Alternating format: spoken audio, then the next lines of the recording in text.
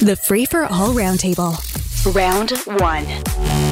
On round 1 today, Jerry Agar is live in studio with me right now, and he is usually here from 9 to noon on News Talk 1010. Radio commentator and Lagace Dowson joins us as well, along with Scott Reid, political commentator and former advisor to Prime Minister Paul Martin. Good morning to everyone. I've been saying, or I was in the early hours of the show, that I was looking forward to your views on special TTC patrols coming to an end by Toronto Police Service, because I don't know what I think of this. I mean, maybe we accomplished something and it was a lot of money, so we can put that money into something else. But I'll start with Scott Reid. What's your take?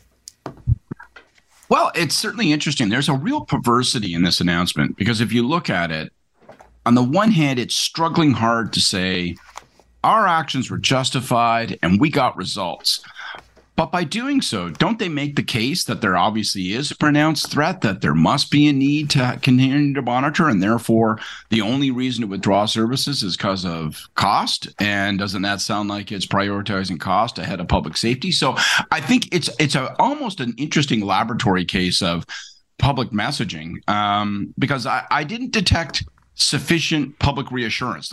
What I did not hear was there was a specialized circumstance. This thing had sort of gotten into a run. We had a surge capacity that has halted. Now we're going to withdraw. Instead, it was like, yeah, you know what? It sounds like there's really trouble down there, and we fixed it for as long as we could, but we can't afford to keep fixing it. You're on your own. Yeah. And like I say, Dowson, you may remember this, but a comparison I was making, I was telling a story from back in the day of the Montreal Stanley Cup riot in 1996, I think it was. And the day after that happened, the Montreal Police Department put a uniformed police officer on every single street corner of Montreal. And it was just a means of signaling we're in control here. So maybe that was the idea of this operation. Yeah, I remember that riot. Like, I remember covering it as a reporter and seeing a guy way up a lamppost. Yep. And asking him, so what are you doing? And he said, we're just so happy about the Habs. And he started raining beer bottles down on passersby. Anyway, so it was so ridiculous. I am confused by this announcement. I agree. Like, is there or is there not a security problem in the TTC? And if indeed there is, why are they walking away? Like, are they basically trying to pressure for more funding? Is that what this is about? Because it just seems like a bottomless pit, the amount of money that we're throwing at policing in most cities now across Canada. Like, I don't know what to think, but it seems to me that maybe that's what's happening. Like, I'll pick up on what Scott was saying. It's like some kind of case study in, I don't know, manipulating public opinion, trying to get more money out of politicians. It's very confusing from the outside. Yeah, well, Jerry, it was costing us $1.5 million a month, and essentially, if I'm doing the timing here, we only did it for 7 weeks. Okay, I don't disagree with anything that Scott said, but there is another side, and that's an argument being made, it seems to me, by people that it needs to end anyway because, hey, violence went down. Well, isn't that an argument that maybe it worked? Yeah. I mean, I think that... but did it? Well, if violence went down, you could maybe say, yes, it did. I think, well, let's see what happens. I mean, if the police pull out and violence goes back up, then we're going to have to decide what to do. Is there a move by the TTC? Because my understanding when this thing was put in place was that it was temporary because they needed a little time to get up to speed with some special officers from the TTC, and that would maybe replace the police. So is that what's happening? I do find it interesting, though, that, everybody has argued this idea of sending in social workers instead of police officers. Well, what if they get violent? But that seems to be precisely what we've done, is we have sent in social workers now that the police have brought the peace. Well, how am I supposed to know where they are? Like, I've seen police, and I'm traveling on the TTC, which I've done a little more lately, commensurate with this thing happening. And I've also seen special security people. They're not police.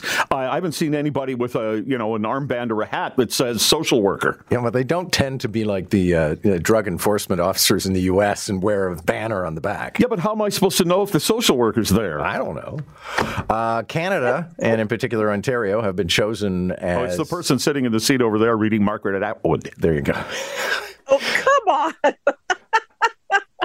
All right. That's pretty funny. Ontario is getting a Volkswagen battery plant for electric vehicles, and I consider this to be absolutely tremendous news, and like I say, Dowson. But of course, the people who perceive any advancement toward any green initiative as some sort of an attack on personal liberty are saying, oh, well, we're all going to die because the EV batteries draw on mining. So I'm the daughter of a unionized auto worker who worked in Malton and de Havilland and for a while in Oshawa. So I could say this is good news. I'm also a victim of Dieselgate. I had a VW diesel vehicle.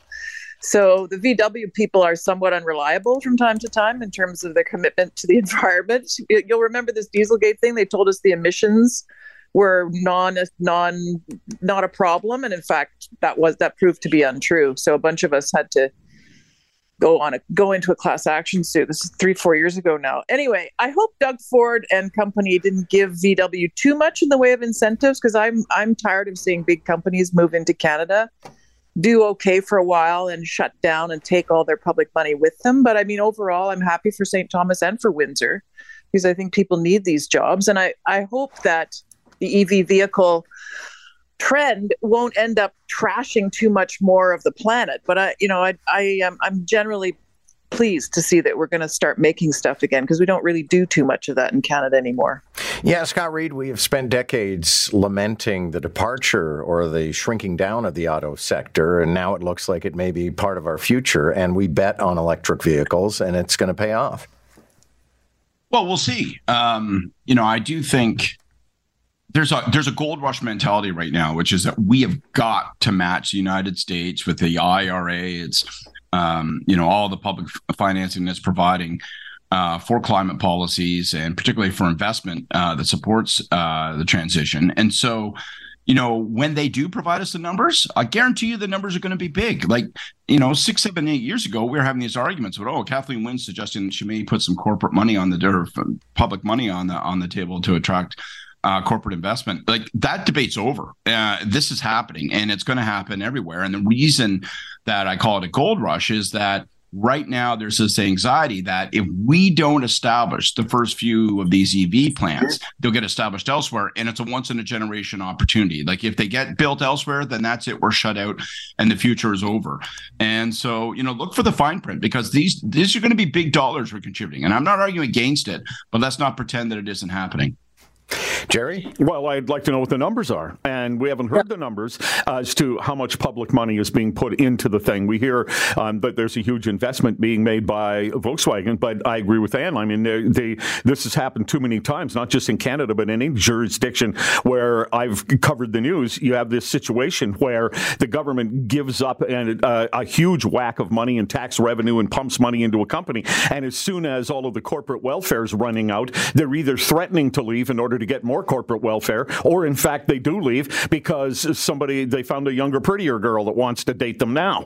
And it's just it's a scam on the taxpayers. If it is worth Volkswagen's while and time and investment to build electric batteries, and they've got a great place to do it here in Ontario, then do it. I don't think we have to bribe them. It's a game that is not good for politicians in all jurisdictions to play. Now, if we get the numbers, when we get the numbers, maybe it'll be small enough that people will go, well, the return, it's worth it. Maybe they won't, but I want the numbers. You do have to bribe them. Like let's not pretend otherwise. You do. Right? What the United States has done is it said we are going to spend not tens, hundreds of billions of dollars. And part of that money is going to be massive subsidies. I'm not even including states. This is just at the federal level. And so that's why the federal and provincial government here are coming in hard and fast. And Jerry, the number is going to be huge. And so just understand that is the new normal. And we thought it was a policy debate 6, 7, 8 years ago. Now it's not. Now this is orthodoxy, and there's no stopping it. Okay, but I'm going to tell you a quick story. When I was doing radio in Raleigh, North Carolina, there was a huge announcement of a telecom company that was coming into Charlotte, North Carolina. And oh my God, look at all the jobs, and look at what these politicians have done because they gave these tax incentives, et cetera. But it's bringing all these jobs. And a smart guy at a think tank there called John Locke Foundation called the CEO of the company. And he said, is the only reason you're coming to North Carolina the tax incentives? And the CEO was brutally honest. He said, no, we were coming anyway. But they called and said, we'll give you this. And we said, okay, we'll take it. Now, that's a nice story. It has no relevance to what we're talking about. You call VW right now, they say, listen, we've got 6 jurisdictions in North America. throwing money at us, and we are going to go to the one that throws the most. That doesn't make it. I mean, that doesn't make it acceptable or desirable, Scott. Like that may be the reality. That's the corporates have one over us, and they're figuring out how to manipulate us. Meanwhile, there's a inflation crisis going on. Canadian people are having a terrible time, and we're funneling money not only to VW and other automakers, we're funneling money to big oil through all kinds of tax breaks and incentives, even though their profits are skyrocketed. So there's something wrong with this business model, and I think it's a good idea to ask some questions. Yeah, see, I know I'm sorry, John, but I'm not arguing against it. I actually think that we have no choice to do this, especially in a sector where we say we're going to decide strategically to compete. We can talk about the EV sector versus the oil and gas, but I'm not saying they shouldn't be doing it. I'm just saying it's like, don't pretend that there's going to be a calculation we'll be able to make when the numbers come out to say, all right, it's justified. No such calculation will be apparent to us. Okay. And I love a vivid discussion, so no judgment. Finance Department report. Just to say, I just love Jerry's reference to corporate welfare, because David Lewis was the one who coined that expression. This has been going on for a long time, and I wonder over the long term whether we've really gotten our money's worth. Well, that has to be the only time Jerry's going to quote Stephen Lewis. You know what? I would say to Scott, David Lewis. I would say to Scott that if you found a day where Ann and I agree, you're losing the debate. Okay. Happily. Oh, come on, Jerry. We're just good old Canadians. We like fairness. Well, now we're running out. It's not all about winning and losing, Jerry. My God. Exactly. Aren't you just happy to be here and be together? Okay, what could be more Canadian than Avril Lavigne on the stage at the Junos, a show to which almost nobody is paying any attention, being interrupted by a topless woman protesting the green belt in Ontario? His music has gained a worldwide audience with sold-out shows in Canada, the U.S.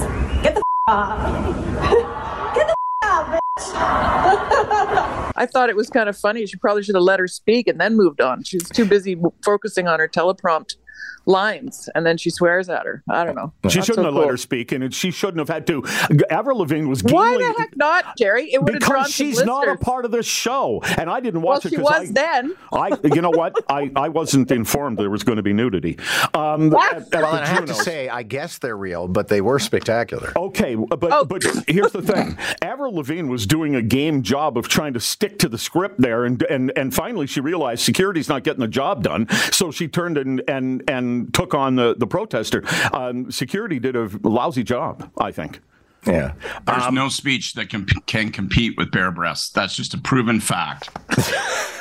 All right. You know what? We'll call it there. Thank you all. Good to have you. Scott Reid, Jerry Agar, and Lagace Dowson.